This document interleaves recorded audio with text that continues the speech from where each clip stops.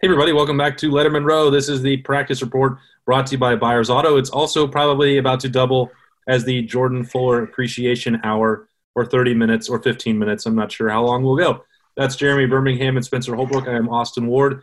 The most recent position group or position groups to talk to us about the primary responsibility here, the Ohio State safeties, trying to replace Jordan Fuller. So Matt Barnes, the safeties coach, also the special teams coordinator, he had those specialists talk, but Barnes, Marcus Hooker, and Josh Proctor are the primary concern here because that's one of the biggest uncertainties on this roster right now. We see what Jordan Fuller is doing in the NFL. He was underappreciated, I think, by many for the last couple of years. Not here, not by me, not by you, not by Spencer, but that's a big deal for what Ohio State wants to do. And these guys, Marcus Hooker and Josh Proctor, haven't had that full-time role. They haven't thrived. They haven't had the chance to show what they can do, and they have to be at their best for the Buckeyes. Yeah, maybe it feels a tiny bit redundant because we did talk about this a little bit or a lot of it yesterday because it was a topic of conversation when we're breaking down what positions are the biggest question marks for Ohio State. And I thought Matt Barnes was pretty poignant today when he made a point of contention, say playing safety or playing at Ohio State isn't always about being the biggest guy or the fastest guy. I mean, that position, it's very important. It is the last line of defense on the defense. And to have a guy like Jordan Fuller there for the last few years, it sort of gets taken for granted how solid and consistent he was. And what I said yesterday was sort of echoed today by Matt Barnes. And that's the biggest question mark between Josh Proctor, Marcus Hooker, Bryson Shaw, everyone else playing that position. It's consistency. How do you get to be the same guy on Saturday that you are on Tuesday afternoon or Thursday afternoon? And that's where the real question mark for Ohio State at safety is. Yeah, and when you're talking about biggest and fastest or most athletic, there hasn't been any question, dating back to Josh Proctor's arrival, that he is that guy. And Jordan Fuller, when he sat down with me this summer to dive into some Buck IQ breakdowns, and he looked at both Josh Proctor and Marcus Hooker and said there were really encouraging things athletically for both of them. But if we're going to take it, Josh Proctor is one of the most touted safety recruits that Ohio State has had in quite some time. And, if fast, big, strong, physical, all that stuff is checked off the box. The part that he needs to probably take that next step is the mental preparation and that consistency that you talked about.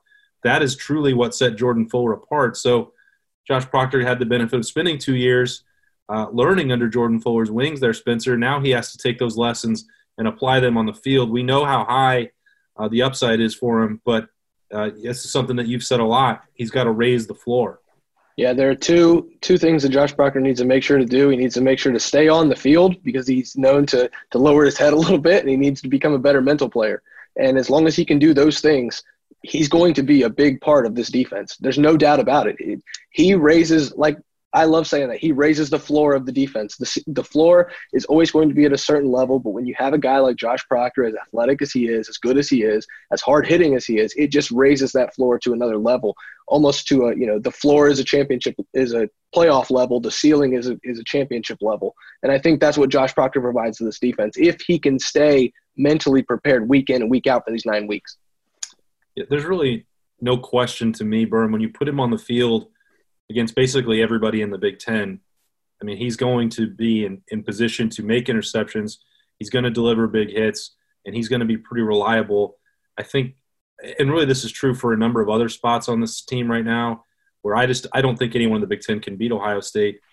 The question you ask yourself about Josh Proctor is, will he be ready in a college football playoff game? Will he be ready to play at an elite level against a team like Clemson? And he brought this up himself, that he had to put in the tape a number of times. He was the highest number of snaps he played in any game last year was against Clemson in the Fiesta Bowl. He played pretty well for the most part, but there were 3 or 4 plays where he was in the spotlight and it wasn't in a positive way. And he's watching Trevor Lawrence run past him, or a screen is getting past him to go into the end zone late in the game. And those are the ones where sometimes you have to just go through those rough patches to understand what it'll take to get to the next level. So maybe that's a positive, but he's watched it, as he said, a number of times over the last 10 months. That can be a good sign for him. Yeah, I don't think it's going out on a limb to say that the best the Ohio State defense can be is if Josh Proctor is as good as he can be. I mean, I think that we have the ability to look at the defensive line and the linebacker positions and see a lot of talent, a lot of depth, even if a lot of it's unproven. In the secondary, and especially at safety, it's less depth, especially because the majority of that room is freshmen. It's less proven talent. But with Josh Proctor, there's more potential upside, and he has to be the guy that delivers on that. Nobody else is going to be able to do that for him. It's not a situation, I don't feel like, where at linebacker, if Baron Browning, who I think we could probably have a lot of the similar conversations about Baron Browning as we are about Josh Proctor. In fact, we have had those conversations about Baron Browning. With Baron, if he goes out there and misses a tackle on Trevor Lawrence or is out of position in a play, there's guys behind him like Dallas Gant and Taraja Mitchell, and we don't have that luxury at safety. So I think that Josh Proctor is not only the last line of defense on the field, but he's sort of like the last line of questions when it comes to how good this defense can really be in what's obviously going to be a unique year of football. And we talk so much about Josh Proctor that we're as guilty of this as anybody, but in that conversation you just had about the depth there, it's a little bit unfair to Marcus Hooker, who took big strides last year, and Jordan Fuller also, in that time that he broke down the film for me, and I asked, what can Marcus Hooker do? Is it fair, these comparisons to Malik? He said, that this guy can play that deep safety, one high safety, and make plays from sideline to sideline, and that his ball skills are some of the most impressive of anybody on this team. And that's nothing new for Marcus Hooker, because he's used to being overshadowed by his older brother. Then he's played behind other guys with more, higher profiles on the recruiting rankings and behind Josh Proctor. But when you listen to Ryan Day or Matt Barnes or Kerry Combs, it certainly seems like they're planning on both of those guys being on the field a lot. Maybe not at the same time. We'll have to wait and see exactly what they do matchup-wise, schematic-wise, but they're not just blowing smoke about Marcus Hooker, I don't think, Chives. Yeah, I think Chives. I think when it comes to these two safeties, I think there's going to be an or on the depth chart. I think just depending on what they like, what they see on the film from these offenses, I think that's how they're going to decide who's on the field at what times. I don't think there's any reason I think there's no reason to think that Marcus Hooker is a backup. I think they are co-starters, because I think both of them are talented enough to be on the field.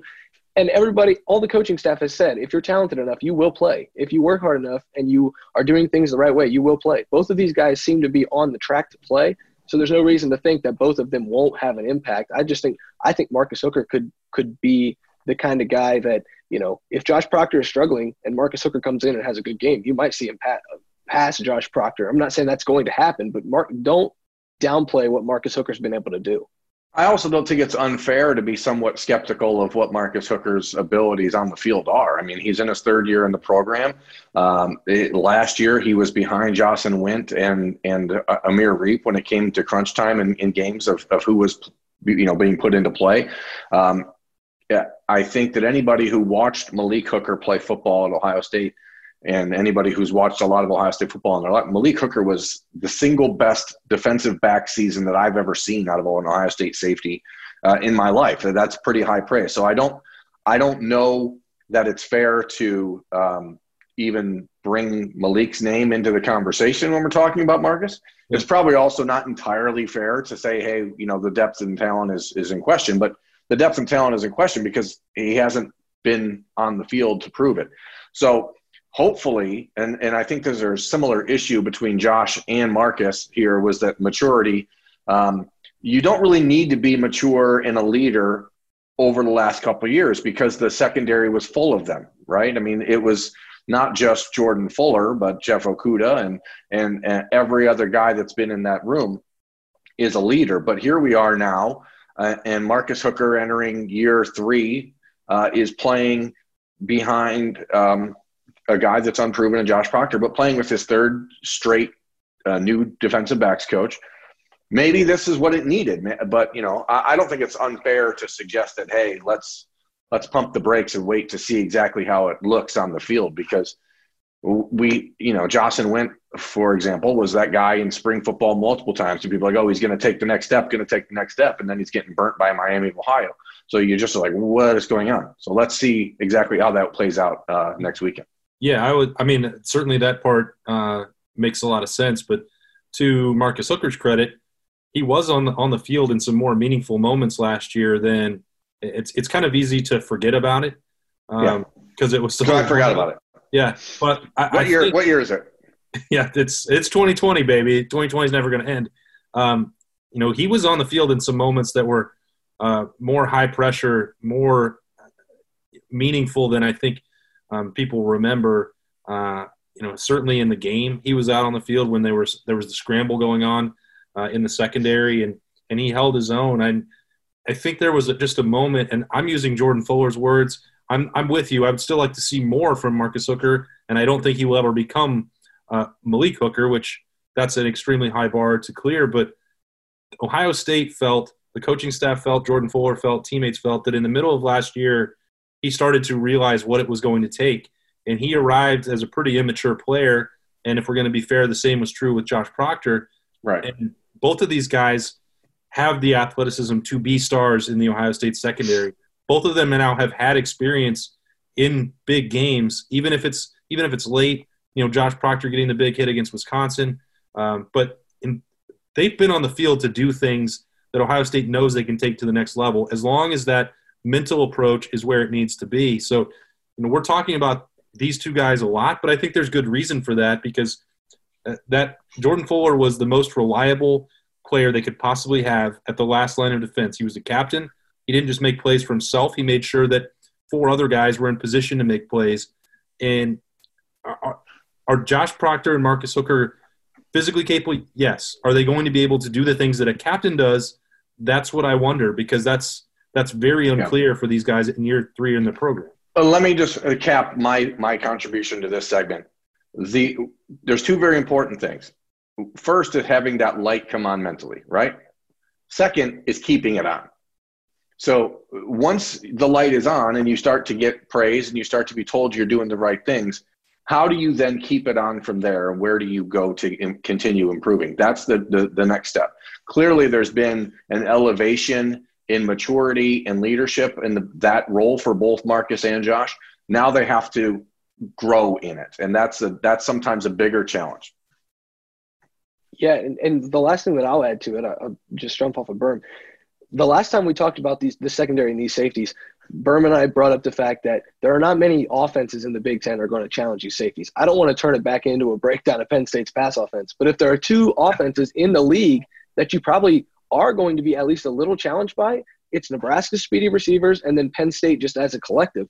And I think the good news is you're not going to be challenged. Wait. Joe Milton is the quarterback at Michigan now. Oh, yeah, he's Cam Newton. I forgot.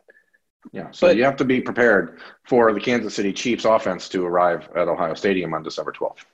But the point I'm trying to make here is the good news is there aren't many offenses in the Big 12 that are the Big 10, that are going to challenge Ohio State's defensive backs. The bad news is they're probably in the first 2 weeks of the season, so you've got to be ready right off the bat. I've really got him rattled by calling him chives in a professional video and not road beers. It's true. Are we doing ourselves a disservice by not discussing Cameron Martinez? Well, he came up multiple times today. He came up in so Matt Barnes talked about him for his work in the secondary, which I'm sure doesn't really – that's a little bit more of a surprise, I guess I should say, for year 1 for him.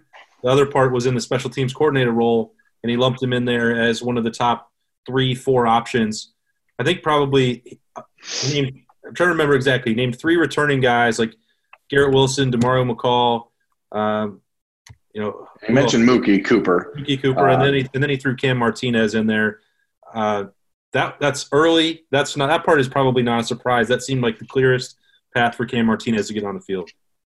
Yeah, I mean, Cam Martinez continues to impress Ohio State coaches to the surprise of no one. Was that an apology for something?